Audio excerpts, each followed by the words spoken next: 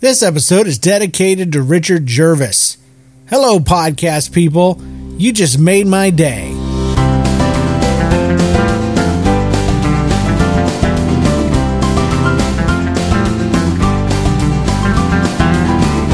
Hello, podcast people. This is Made My Day, the podcast that celebrates the little, tiny, wonderful things in life. It's episode 12, brought to you the week of February 10th, 2014. I am your host, James Kennison. Thank you for joining us. Thank you for being here.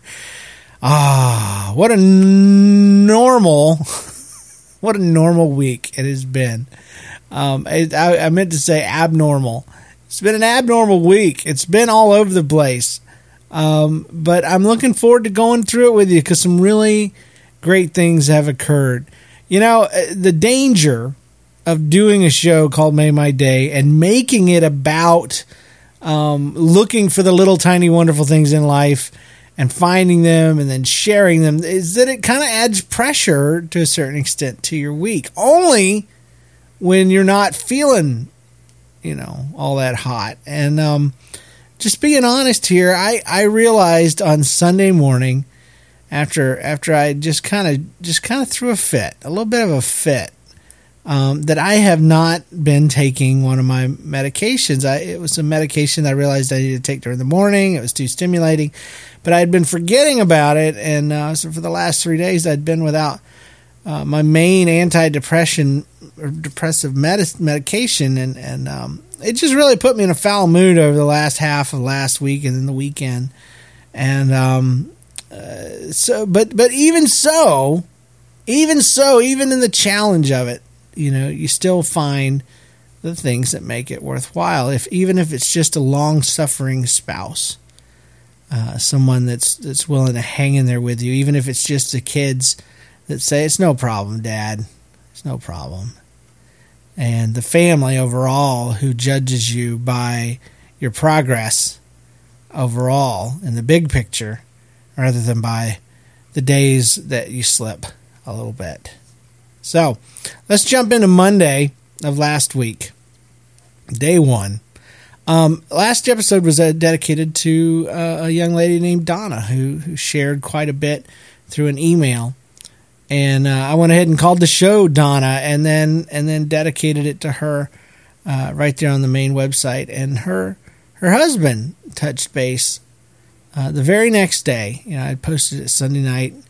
And she said, my wife heard it, I heard it, and he basically the one thing I pulled from it is he said, it's like she said it was like you stepped inside of her head, and it's for me anyway. It's always a little dangerous when I put myself out there, like the Double Loop episode, where I had that just that moment there in the middle. It'd be easy to cut that stuff out. And when I talked to Donna last week on the show, directly, kind of, sort of, and to people like her, people like me, you're kind of putting yourself out there because what if you're completely off? You're saying all this stuff that's heartfelt, and it's like the person on the other end is going, I don't even relate to anything. It's just you. So it was awesome and affirming to hear that those words. It's like you stepped inside her head. So Donna and your husband and your man, not congratulations, but congratulations for having each other, because both of you, you're there for each other and you're supporting each other, and that's what depressed people need. They need somebody strong. Well, even if you don't think you're strong, we do. How about that? So they need somebody strong to help them through it. And then I had Jen and my family, and Donna, you've got your man. And so congratulations there. Anyway, so that just made my day on day one. Day two was Tuesday, of course. I finally got and write up over 20,000 words in the book I've been writing. The book is a middle reader book, meaning it's a sci-fi, a light sci-fi in genre, but its target audience is 9 to 12-year-old kids. And so getting over 20,000 words was insane. I remember back when I was like, oh, I got over 1,000, and then I got over 8,000, and then you got in the teens, 18,000, 12,000, 10,000, and now to be 20,000 on day 2, it was quite amazing. So that was the first thing. Tuesday was a great and mysterious and crazy day. I definitely think my bipolarism kicked in a little bit. And then it swung the other way, just in time for a fantastical weekend. But you'll see what I'm saying here. Woke up at 3 a.m. by my daughter. That's what I've gotten written down here. Yeah, that night, Tuesday night, I tried to go to sleep, and I was woken up 3 a.m. Daughter. She had a nightmare or something. And then I could not sleep. I was just wired. You know how you usually are just ready, go whatever you got to do, lay in the bed, I don't care, go back, shut up, go to sleep, so I can go back to sleep. I didn't do that. I wrote almost, I wrote from 3 o'clock till about 7:45 in the morning. And then I wrote again from about 8:30 to 2:30. And I picked up the kids, and then I wrote some more. I wrote almost the rest of my book before the 7:45 a.m. Spot where I had to take my kids to class. Could not sleep, could not shut down, and but at least if you're going to go nuts, at least let it be something creative and profitable there. So another thing that made my day is I had lunch with a friend on Tuesday. So I went and dropped my kids off. I wrote till about noon, and then it was time to go have lunch with him. And he's just going through some stuff with his job and with some identity stuff. And it's not easy. It's not great. It's very hard. And when I share things on the podcast, it's a very safe thing because my interactions with everyone is through email, Twitter. There's a controllability to it. It's the same reason I believe when I hear that kids with Asperger's and other forms of autism, that they most of their relationships are through video games, online gaming and things like that. And it's because when you get overstimulated or when things get too close, you can shut it off. You can walk away and everybody shuts up and when you need them, they're there. And a couple things happened this week to where I had to step out and offer some things to real people in person. And I haven't done that a lot since I stepped down, as a children's pastor. Whereas I used to do it all the time and doubted, the validity and or impact that I was having in every case. But in this case, when I'm sitting down with this friend, we sat and talked for about 2 hours, and he said I made his day. He said, you made my day. He said that, and I was reminded that I had this thing last week that I said I'm going to try to make other people's day too. But he made mine because he found solace and support and help in something that I shared with him, and I'll share it with you. It was actually just a stupid little thing that I used to use when I was talking to children about the way the way God works, the way God seems to work, and it was just like this, because God's always asking. Anybody that actually connects with Him will find soon enough that he does ask you to give things up. And I think people know that about him, and that's one of the reasons why even Christians don't dig deeper, or they keep their relationship very surface because they're afraid. They're scared to death that God's going to ask them to take away their give up their favorite things. And here's what I've always shared with my kids, and what I shared with this gentleman is it's an old metaphor or old story, so you'll have to pardon what I'm using, but I was talking about back in the day when there was a Game Boy Color. And I said, imagine if a kid came up to you and said, hey, give me your Game Boy Color. I want it. I want to have it. I want to keep it. I want to take it from you. I want you to give it to me. It's no longer yours. It's mine. What would you say, kid? The kids were like, whatever. We'd never do that. But what if that kid came and sat down next to you and says, I want your Game Boy Color? But in exchange for that, I'm going to give you the Game Boy DS, which was the big thing at the time. It folds in half. Oh, yeah, it's dual screens. It's amazing. And all the kids would say, oh, man, yeah, of course. And I'm like, that's exactly the way God is, except for one thing.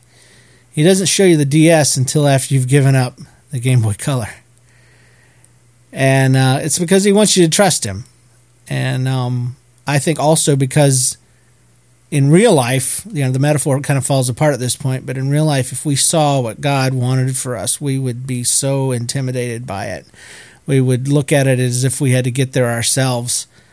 And but the point being is that the people that are afraid to give up what God asks them to don't realize that he is asking for things that make you less of who you're supposed to be. He only takes away the things that have been added to you. He never takes away the things that are who you are. He made you who you are.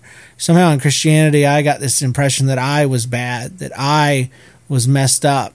And though my sins were, and though the decisions I had made were, and though the selfishnesses that I had, and all the different stories where I came out on top and others came out on the low end, and I'd looked out for number one, though there was all of that, who God created me to be was not a negative thing. And so God asks for things, yes, indeed.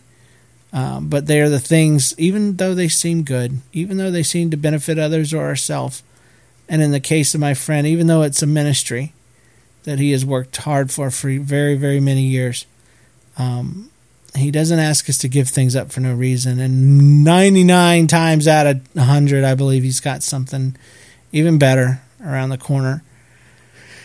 And it's a good thing. It's a good thing. It's not always the case, but meaning it's not always something better. We do serve him. He does not serve us, after all. And we've got to be willing to do whatever, whenever. But if whatever the case is, I do believe this, that it is for his glory and for the kingdom's good. And if my suffering brings glory to the kingdom, that's kind of what I've come to with the depression thing is I don't see a purpose in it. I've had not an argument, but a conversation back and forth with one of the listeners, and most people try to put in this thing about your depression had a purpose, and I see no purpose to it at all. I really don't. I don't buy into it. There's no scripture that I can find that says there is a purpose to that, and I'm sure you could. I'm sure you could. I could think of a dozen right now that you could take out of context and apply. To the trying of your faith, be more precious than gold, and then going through the fire and all these different things. Yes. But no. This was something that was always going to happen. It had nothing to do with anything spiritual any more than you getting a paper cut or having a genetic predisposition to baldness. This was going to happen to me, and I do believe that though it is part of God's plan in the idea that he knew everything and he knows everything, so he worked it in there. Do I believe it was his will and that he did it to me or even allowed it to happen? No, I don't. Do I believe there can come purpose from it? Absolutely. But do I believe God did it to me to teach me a lesson or to get me to some new phase in my life? No, I don't. Do I believe that the decisions I make now can get me to a better place in my life and where I can honor God more and do more for him and kind of get a reboot? Absolutely. If you don't know that about me, you haven't been listening to this show. So anyway, all that to say, can you tell I don't get to preach anymore? I never knew I was one of those guys that just needed to talk about God stuff. But apparently I am. But I had lunch with this dude, and I helped him, and hopefully something I said in that big, long diatribe helped you as well. Point being that God is for our good. One of my favorite verses is For I know the plans I have for you, declares the Lord, plans to prosper you, not to harm you, plans to give you hope and a future. And I believe that with all my heart, that even in the moment when it looks horrible, in the big picture, God's all about giving hope and a future. And even if that hope and future is just getting to heaven. See, because when I read my verses, when I say things about the promises of God, I automatically think, I'll tell you, I think of people in third world countries who their life absolutely sucks. Their kids' bellies are swelling. They're dying of disease. Flies and disease are everywhere. And I'm like, okay, but how does that apply to them? When I say that God has plans to prosper you and not to harm you, plans to give you hope in a future, how does that apply to the least of these? Because those are the people we're supposed to be serving. Those are the people that, the scriptures were written to. They were written more to them than they were to me. I'm more closer to the rich man in the Bible than I am the person that it was actually written to.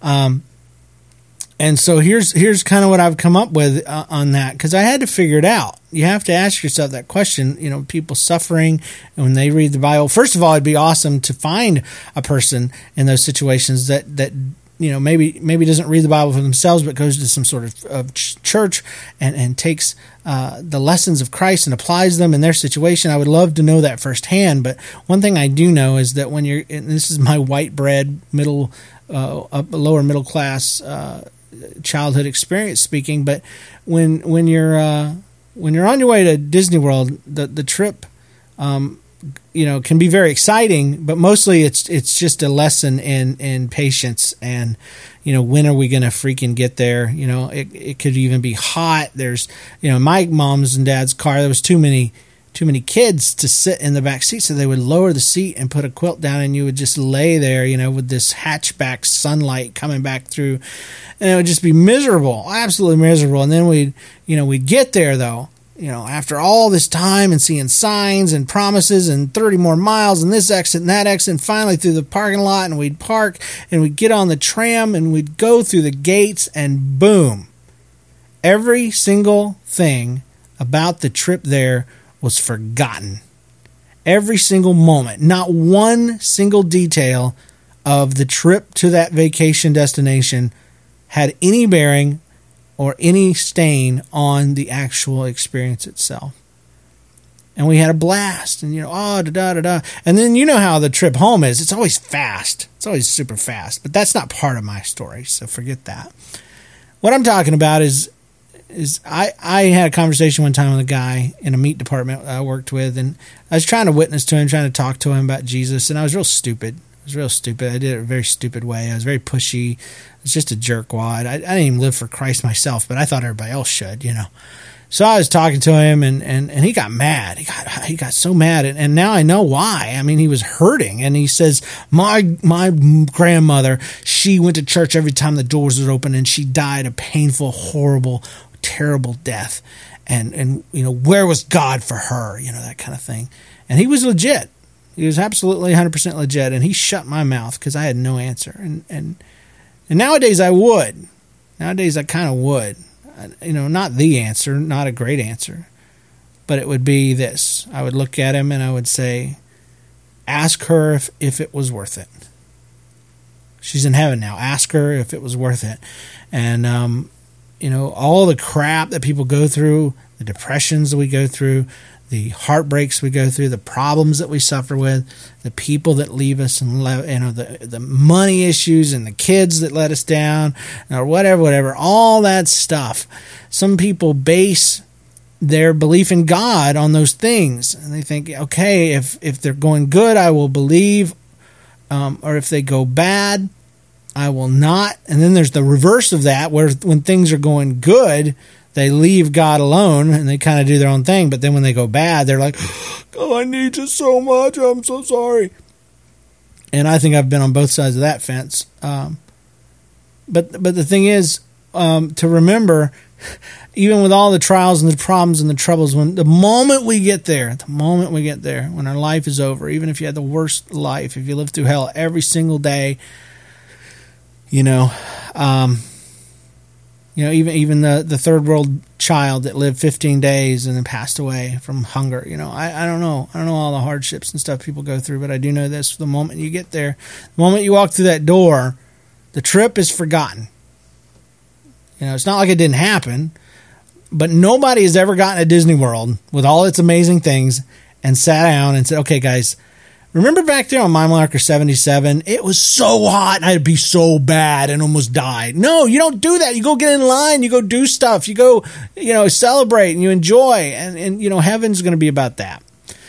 And it's not going to be that the trials and the tribulations we went through, didn't happen, because I believe we will be rewarded for those. Those who struggled the most will be the first in line, will be the greatest rewarded. And those of us who had it fairly easy and seemed like we had it all together won't be punished for that, but definitely have received our reward already.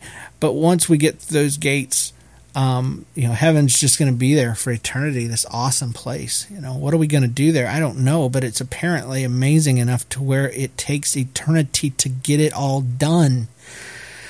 So, yeah, I'm excited about that. Not anytime soon, though. Isn't that weird how you don't want to die even though you believe in heaven? But the journey is worth it, is my point. Even if it's depression, even if it's all these things. That's why, I would tell the suicidal depression person, that don't. Just, it's so hard to tell somebody, don't kill yourself, continue to struggle. It's great. It's so hard to say that, except that I've been there and I know how it feels, and I'm still saying it. Because one day, I don't know, if you're a Christian, you believe this. You're going to stand in front of God, whatever he looks like, whatever he is, whatever, if he's see-through, if he's solid white, if he's a black dude, I don't care. He's God. He's awesome. He's going to stand there and he's going to have a full working knowledge of every single crappy thing that ever happened to you in those moments. And he will have felt them and experienced them through, I believe through what Jesus went through, especially in the garden Golgotha, not Golgotha, that's right. So, what I'm talking about, the stupid place where he cried with tears of blood. So, the forest of Rivendell. I don't know, okay? Rivendell. So he was there doing that, and he felt those things, and I believe that God will look at us, and he will, with all that understanding and all that knowledge, and he will just say, you guys did good. You did so freaking good. He probably won't say freaking, but he might. And you will know that he says it with all the knowledge of someone that was right there beside you the whole time, that didn't stop it for whatever reason, that didn't, do anything to end it, but was with you the entire time. And he'll say, you lasted so long. I thought you were going to quit. I thought you were going to give up, but you have made me so proud. Oh my goodness. And now, that's the theology of that is jacked up, because how do you surprise God? How does God wonder if you're going to make it or not? I don't know. But if he's all powerful, couldn't he imagine that and live it out? I think so, dadgummit. All right, enough of this. Let me get past Tuesday. How about that? Let's see. Oh, a guy named Will from Twitter. He's just a Twitter friend. He's obviously an old listener. He was looking out for me. He sent me a deal.woot.com link to a Buzz Lightyear plushie offer from deal.woot.com. And I clicked on it because I was like, oh, hey, a deal on a plushie, Buzz Lightyear. And I already had it. I already owned it. So I ticked him back, and I was like, thank you so much for looking out for me. I've already got it. And he's like, no problem. But that was cool. I love that people are out there, and when they see Buzz Lightyear, they think of me. I could think of worse things. If you were online and every time you saw a dog taking a dump and you thought of me, that would be less than awesome. But from now on, there will be several of you that every time you see that, which is probably just never in your life, thankfully, online. But when you do, and if you do, you will think, oh, I remember that time James said this. I better text him, email him, Twitter him, whatever. So anyway, I also wrote on here on Tuesday, I was writing all day. I'm nearly done with the book. 1 chapter to go. You guys, I'm not even kidding. Bipolarism's a mess. It is a hot mess. I I hear sometimes. See, I didn't think I was bipolar for a long time, because what you read is people get bipolar, they go out and they go get knocked up, they go, do the people other than their wives, they go and buy cars, they just do these absolutely asinine things, and then they have to face reality. What I always did, is I went out there and booked my schedule full of stuff and created things for me to do, and this new special thing will be awesome, and I'll start writing this, and I'll start podcasting that, and I would just be all energy, and then the bottom would drop out, and I couldn't even, everything that I had invented, everything that I had created while I was high, was absolutely a prison and horrible and just terrible and terrifying when I was down. So at least in my case, if there's anything I could say I've done well, it's been that I've used most of the time I have used my highs properly. And that's exactly what happened this time. I was writing the crap out of this book. It probably should have taken me another month, and I'm churning away. I also guested that same day, Tuesday, the day of highness, on Pop Mockers. It's a show that kind of picks at pop culture. It's at, I'm sure, popmockers.com. I talked about bad animation. I kept the three worst animated movies of all time for me. And you could really tell the age difference between me and the other guys, because they all mostly talked about like 3D animated films. And I don't even consider that, like in the same category as, cell shaded animation, like the old stuff. So all my stuff was stuff from childhood that terrorized me or made me think that things were really scary. And one of them was from 1990. It was Cool World, something. You'll have to look it up. And another one I remember, the first one, the worstest one, was Raggedy Ann and Andy, a musical adventure. It was made in 1970, I think, 1975, somewhere in there, 77. It is terrifying and horrible and scary and gross and weird, and it's for kids, and it has nothing to do with what you'd imagine Raggedy Ann and Andy doing. So if you want to hear about that and all that, go over there. It was fun cracking jokes.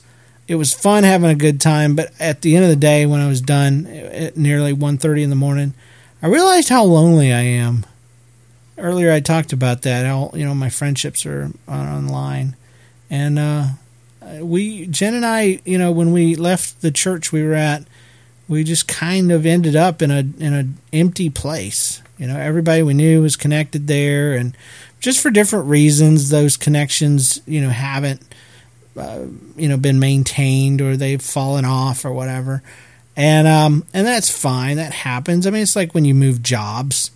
Do you keep in touch with everybody from you? No. And do you feel guilty for it? No. But imagine if you didn't get a new job for a while, it'd be a little bit of a sad place. So thank you, Pop Mockers, popmockers.com, for giving me a good time. It was awesome. Tonight, I'm going to actually be doing guest hosting a show called It's Just Us. So I'm sure that'll make the list for next week.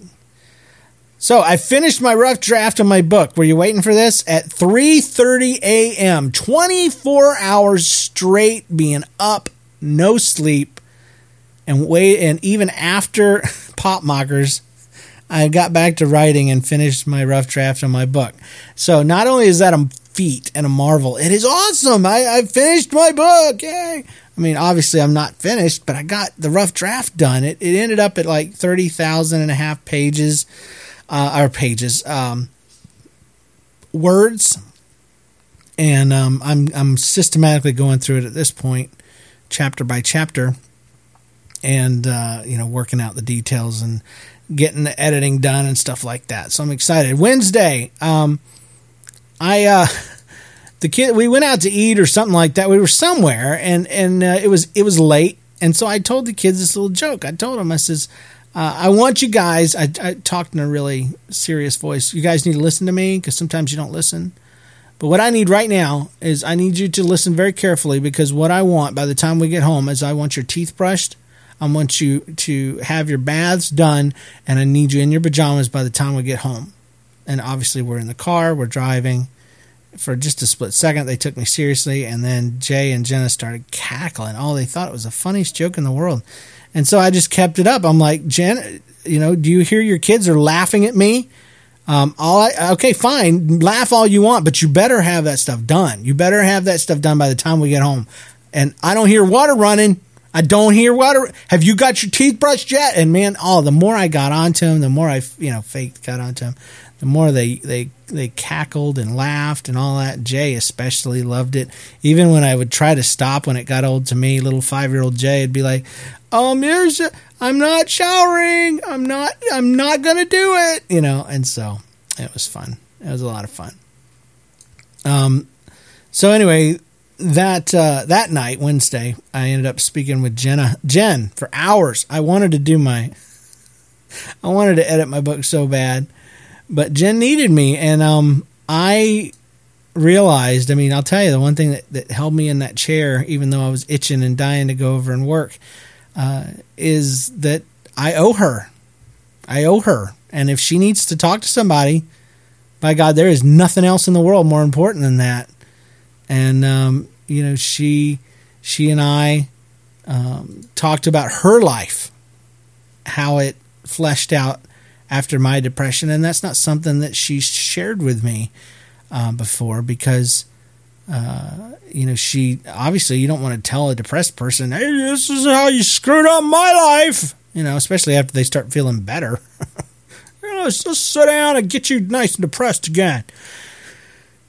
But, it's been difficult for her in one way, especially she got a job on the side, just kind of working because the kids were older and she had given up her career for a time, and she was really eager to get back to it. And it was fun and no stress attached to it, because it was just something she did extra, even though she made more money than I did. It was just extra. Well, anyway, now she's the primary provider, not just financially, but I made sure to explain to her that you are serving a valuable purpose in this family, and you're providing the circumstances that are allowing us to heal. Because how terrible would it be to be in our situation and, I was the primary caregiver? That happens a lot, and families go through these horrible financial struggles. And one of my blessings right now is that I don't have to deal with that part of it. We lost my income, and it barely registered on the scale, not because we're super rich or anything, mostly because we've always lived beneath our means, but also because my wife is faithful and she pays our bills, and we don't get in debt, and we could do it. I'm not going to tell you there weren't any sacrifices, but I'm not going to tell you there was a ton, because that would be disrespectful to the people that actually do have to. So, Thursday, day 4. It was good talking to Jen, though. It was good, because we don't talk very much sometimes because we're busy. We're busy people. Day 4, Jay and I are praying. This was just the other night. We pray every other night. Jen gets them. Every other night I get them. So we always pray. And they kind of have a pattern that they kind of pray, even though we don't do the rehearsed rhyming prayers. They have prayed every night, their whole life, and they've kind of each separately got their own little thing that they say. God bless Mom, thank you for my fun day, this kind of stuff, just different things. But I always challenge them at least one point to think about something they're thankful for and put that in, or several things. And then also, something that they need help with, to put those things in there. So Jay was being thankful, and we had just gotten back from this cruise. So his prayer was, he says, I thank you, God, for the whole world, which is pretty typical of him to say that. Thank you, God, for the whole world and the Bahamas, he added.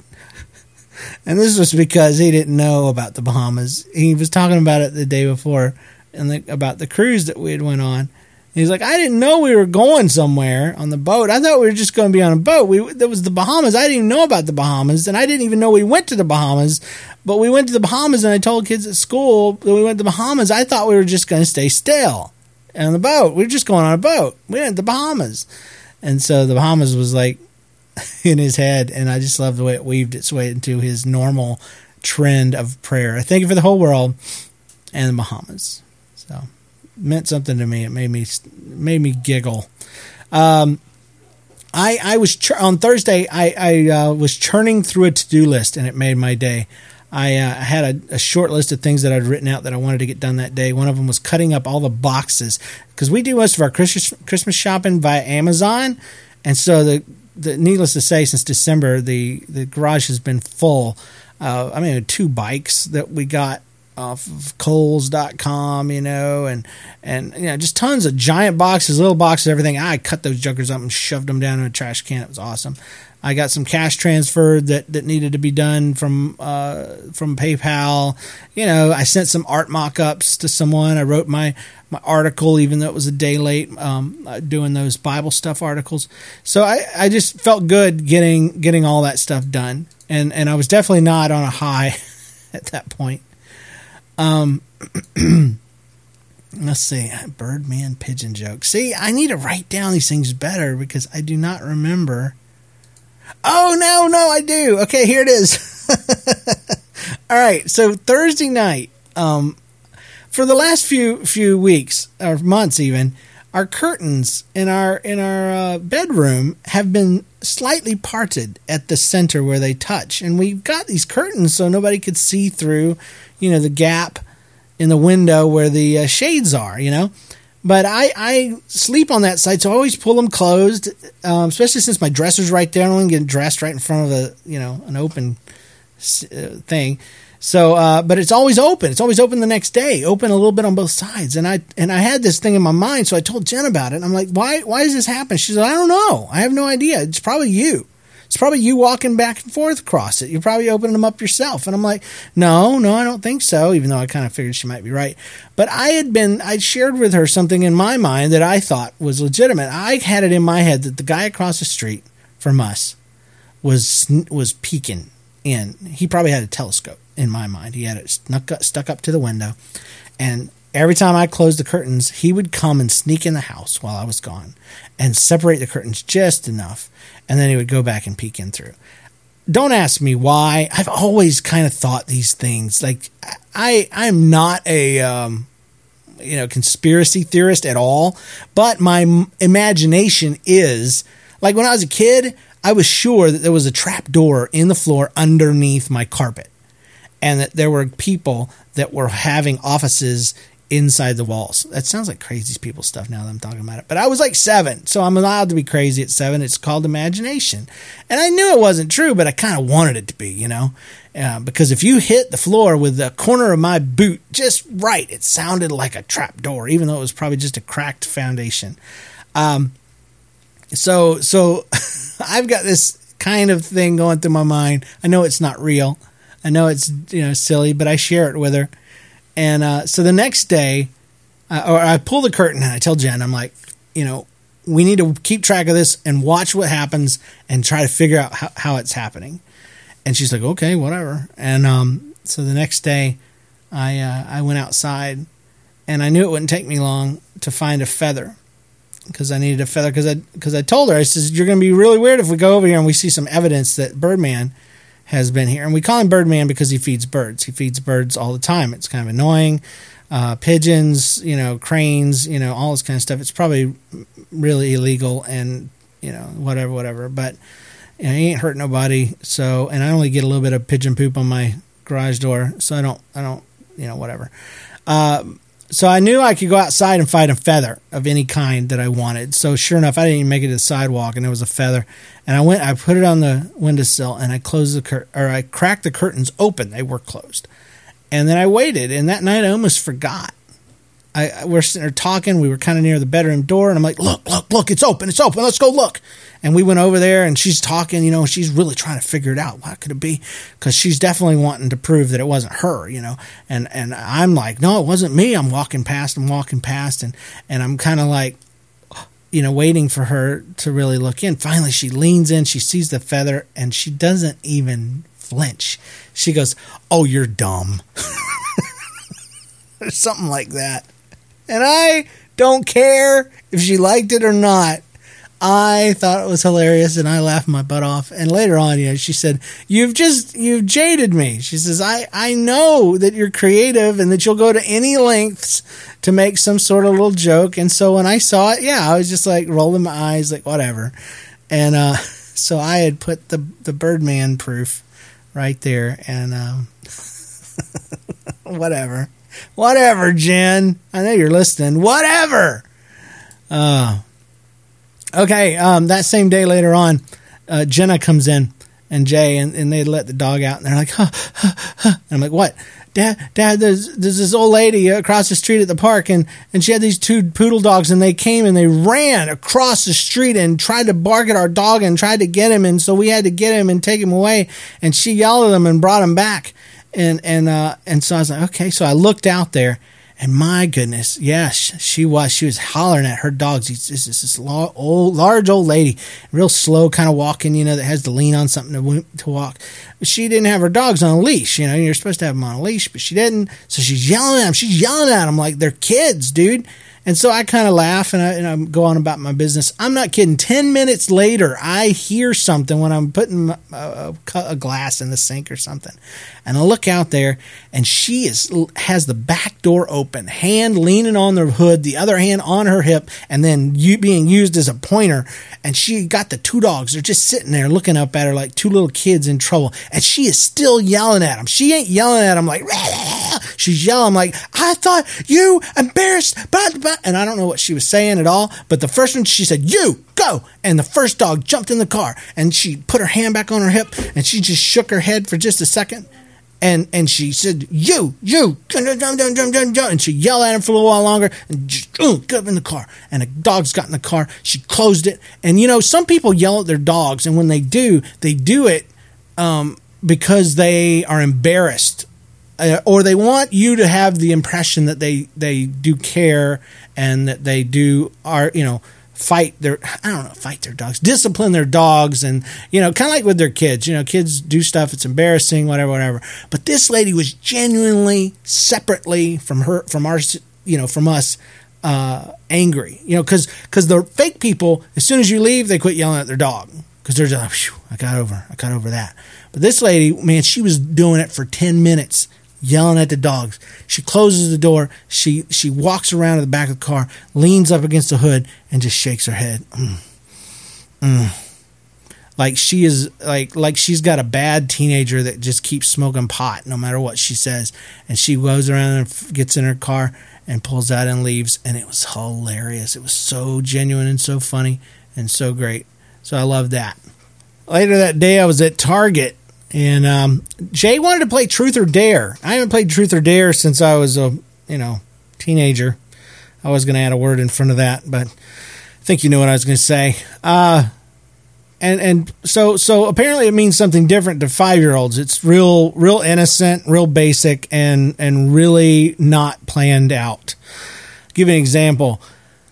I said Jay said Truth or Dare. I said truth. And he says, do you really love mommy? And I was like, yes. And he was like, all right, And I was like, truth or dare? Truth, he said, or dare. No, I said dare. Or no, he said dare. Sorry. And I said, I dare you to yell, I really love mommy, very loud right here in the middle of Target. And he just can't do it. He's not the kid that's built the way that he can handle embarrassment. So absolutely not. I said, he's trying to, he's like, okay, is there anybody around? I said, you can switch it to truth. He goes, truth. Okay. Truth, So then after a few truths that I had done, and he was asking me dumb questions about, gorillas and, butter, just stupid stuff that 5-year-olds want to know about. I asked for a dare, and oh man, he's like, this is, he's been waiting for this. It's going to be a good one. He says, it's going to be so hard. And he thinks about it, and his eyes kind of light up. And he says, I dare you to give me something from your room that I can pick.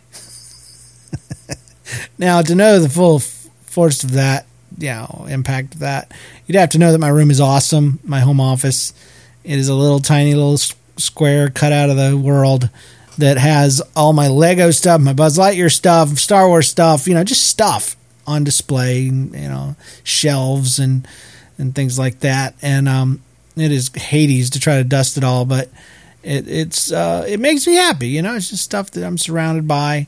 Because there's a fine line between a hoarder and a collector, and I am definitely at the line where if I get any more stuff, I'd be a hoarder, a Buzz Lightyear hoarder. But anyway, he loves it. He loves coming in here, but they know they can't touch anything. Oh man, it's just terrible. So of course I yell at him. And I'm like, Jay, you can't dare something like that. A dare has to be embarrassing, or it has to be something hard, to do, and it has to be, all these things I'm trying to tell him and qualify. So his next one was, I dare you to put Jenna in her room when we get home. Jay. He never did come up with a good dare, because he couldn't think of one, I don't think he has the concept, but it was really fun, and it was funny playing with him, especially with that give me something from your room thing. Saturday, we not a wonderful day, to be honest, but we did end up going out to eat that night at a local pizza place. It's awesome. We probably go there once in a while. I think I mentioned on the last show, actually.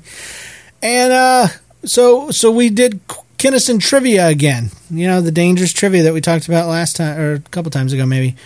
And so kids were dying to do it, and I pulled up some trivia questions on the internet on my little phone, and I started asking them questions back and forth and cheating, and calling on. They'd put their thumbs out, and whoever raised their thumb first got to win. And anytime Jay raised his thumb, even if it was just a moment after Jenna's, I picked him because he's 5, she's 9, just whatever. I'm a terrible parent. But at the end of the thing, I told them, they're like, who won? And I'm like, well, Jenna is ahead by 7, and Jay is also ahead by 7. And for a minute, Jenna almost bought it. Jay definitely did. He was thrilled that his sister was up by 7, but he was up by 7. And Jenna I was like, you know what? Kinnison trivia is a lot of things, but it is not fair. Well, what made my day, though, was that after we were about to leave, the old couple across the table from us stood up, and the old man looks down at my kids. He's like, you definitely have some very smart children right here, and, and just went on for a bit. And I was like, thank you. I know. Of course, they were answering questions like, what color is the sky generally when it rains? So they weren't the hardest questions in the world. But I was trying to give Jay a head shot there, Also on Saturday, I got a podcast cover art job. This was actually just day before yesterday, and I haven't gotten an art job in a while. And it's mostly because most of my traffic came from listeners. And, this show doesn't really lend itself for me to be like, hey, I draw pictures. Go to drawyourpicture.com and get some depressed art made and get some happy art. But that being said, if you needed a logo or a drawing of your kid or anything, I can pretty much do anything. You can go to drawyourpicture.com, and I'm pretty cheap. And I, other people are charging like $300. I charge you $100, that kind of stuff. But I got a podcast cover art job from the West Side of Mars podcast, and got that thing knocked out last night, actually. And but the part that made my day was that I got one. I got another job, and I hadn't had one for quite a while. A gig, I guess you'd say, not a job. But Sunday, December 7th, was another crappy day. But in the evening, when things kind of swung out and balanced out a little bit, there was this one point, I don't even remember what I was asking them to come into that room for, but I wanted all the family to come and see something. And I said, can you guys come here? And I was going to show them the art, the West Side of Mars podcast art. Can you guys come here? I yelled. And my son, immediately, I hear him running, and he goes to us. He just says this, whatever it is, yes. And I'm going to tell you, out of all the stuff that made my day this week, that one probably hit the hardest, because my son, whatever I want to show him, whatever I had going on, he definitely 100% was in for it and wanted to see it and was sure it was going to be something cool. And that is very affirming and very awesome. And the only good reason I have found to even have a son. Other than that, they're pretty gross. But that was awesome. Whatever it is, yes. And one day, I guarantee you, when I get back into my preacher mode or whatever, I will probably do a sermon called Whatever It Is, Yes. And because getting back to what we were talking about earlier, if we truly know how much God loves us and how much he believes in us and how he has a purpose for us, and his purpose is best and his ways are good and his intentions are to prosper us spiritually, if not physically, in eternity, if not in this world. I hope that I could be counted among the few who would say, when God comes to me and says, I want you to do, and I would interrupt him and say, whatever it is, yes. Whatever it is. Yes. So, man, that hit me. All right. So, I read last night. This was last night. I had edited the first chapter of my book somewhere in there between Saturday and Sunday. So that was pretty cool. And I read the first chapter to Jenna and my son. Now, my son got really bored about halfway in to the first chapter, and he was ready for bed. He wiggles and squiggles when I'm reading freaking Fly Guy to him, which is this book, that has 5 words in it. So definitely, couldn't base anything off of that. But Jenna, she heard it all the way through. She was thrilled. She says, I couldn't tell the difference between your book and a real book. So my book's not a real book, but it sounds like a real book. So I'm really excited about that. And I'll just add something in that wasn't even in the show notes. There's a young lady named Lauren who lives on the other side of the state from me. She's an old-time listener of Nobody's Listening, and I've considered a friend of the show. She's even been on the show, Lauren, the Mac Attack episode. She's offered to help me edit my book, and I don't even know what that means yet. I mean, obviously editing is editing, but I don't even know how much or how little that is, but I think it's amazing that she would offer, especially for a noob like me. Hey, your MMDs are next. Me and my younger siblings are staying with some friends and our grandparents. Well, while my parents are in Hawaii, this is a middle schooler, and they said, my parents are in Hawaii, and they said WE''LL. So, my parents in Hawaii. He says, we're stuck in the cold Minnesota weather. We are sitting playing a card game named Munchkin. I'm having to interpret this for you. When my friend's mom looked over and saw a car in a bank. Now, let me add that they live on a corner and an entrance to a suburb, and he means a snowbank. It took me a while to figure this out, but it's snowbank. So me and a friend grabbed shovels and went out to help him get unstuck. We were chipping away. And then my brother and his friend came out. Now 5 people are chopping away. And my sister and her friend came out. And we chipped and pushed and heaved for a good half hour with all the force of 2 6th graders, 2 4th graders, and 2 2nd graders. We could not get the car unstuck. So finally someone stopped, tied a rope around it, and pulled it right out. And I looked on what it was that was keeping it stuck. And it was the smallest little hump of ice. But in the end, we got him out. And that made my day to help someone out. Oh, James. The only reason why I have an iPod is because my uncle sold it to me for $30. And yes, I am 12. Love the show. Oh, and Mom and Dad, hope you're enjoying Hawaii. Sorry it was long, JJ. JJ, it's okay, man. You have my permission to have long emails if you want. Holly says, I'll start off with what made my day yesterday. I had a rough day with my son, Chase. He had not taken a nap that day, and he is 1.5 years old. And oh my God, that is the worst. He was just screaming, and nothing I could do would make him happy. And then as we were on our way home from Sunday night service, I look in the mirror, and he has his hands raised, worshiping. Nothing could have made me more happy. It lets me know I'm doing something right. P.S. This is Holly, your favorite kid in kids' church ever. If you didn't already know, of course I knew. Your married name is not your real name, though.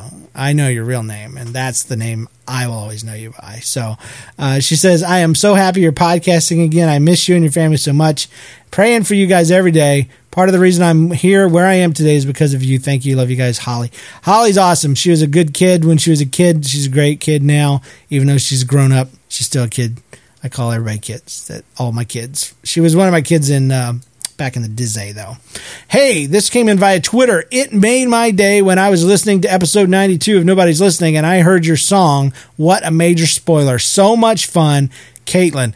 Well, you guys may not know, there is a podcast out there called Major Spoilers, and it's a podcast, and every show for the last several years, they have played at the very end a song I wrote them called Major Spoiler. And if I'm feeling especially happy after this is over, I might tag it on to the end. It's just a series of lyrics, verses that kind of talk about things that spoil awesome comic book ideas. I don't know. You'd have to hear it. But I'm glad it was awesome to you, Caitlin. And if you guys like comic books and stuff, Major Spoilers, that's where you go. He says, Janusz says, it made my day when I was given a new computer as a gift. It's the nicest computer I've ever had, and now I'll be able to play the games that wouldn't run on my own computer. So finally, Janusz is going to be able to play Doom, and that is awesome. That is awesome, Janusz. So I'm glad you got the best computer you've ever had, and Doom is really good, man. It's not Call of Duty, but it's pretty good. So, hey, we got some emails, just generic stuff here, or not generic, but not MMD stuff. I wanted to say thanks for podcasting again. I found the NL Cast after it stopped being updated. It was fun to listen to. Heck, even when I listened to it at work, where I was the only believer and the others laughed and enjoyed the stories right along with me. MMD has been something that I've also been enjoying. I'm married with 2 kids and enjoy the family stories that you share. Give your wife props from me for standing beside you through your life challenges and depression. It's radical to hear. Thanks for being open and talking about the depression challenges. It's been good for me to hear in regards of being able to associate with others. And also, strangely, learn more about myself and some of the dark points that I've had to truck through. Mike here from Calgary, Alberta, Canada. Thanks, Mike. I appreciate that. It was awesome.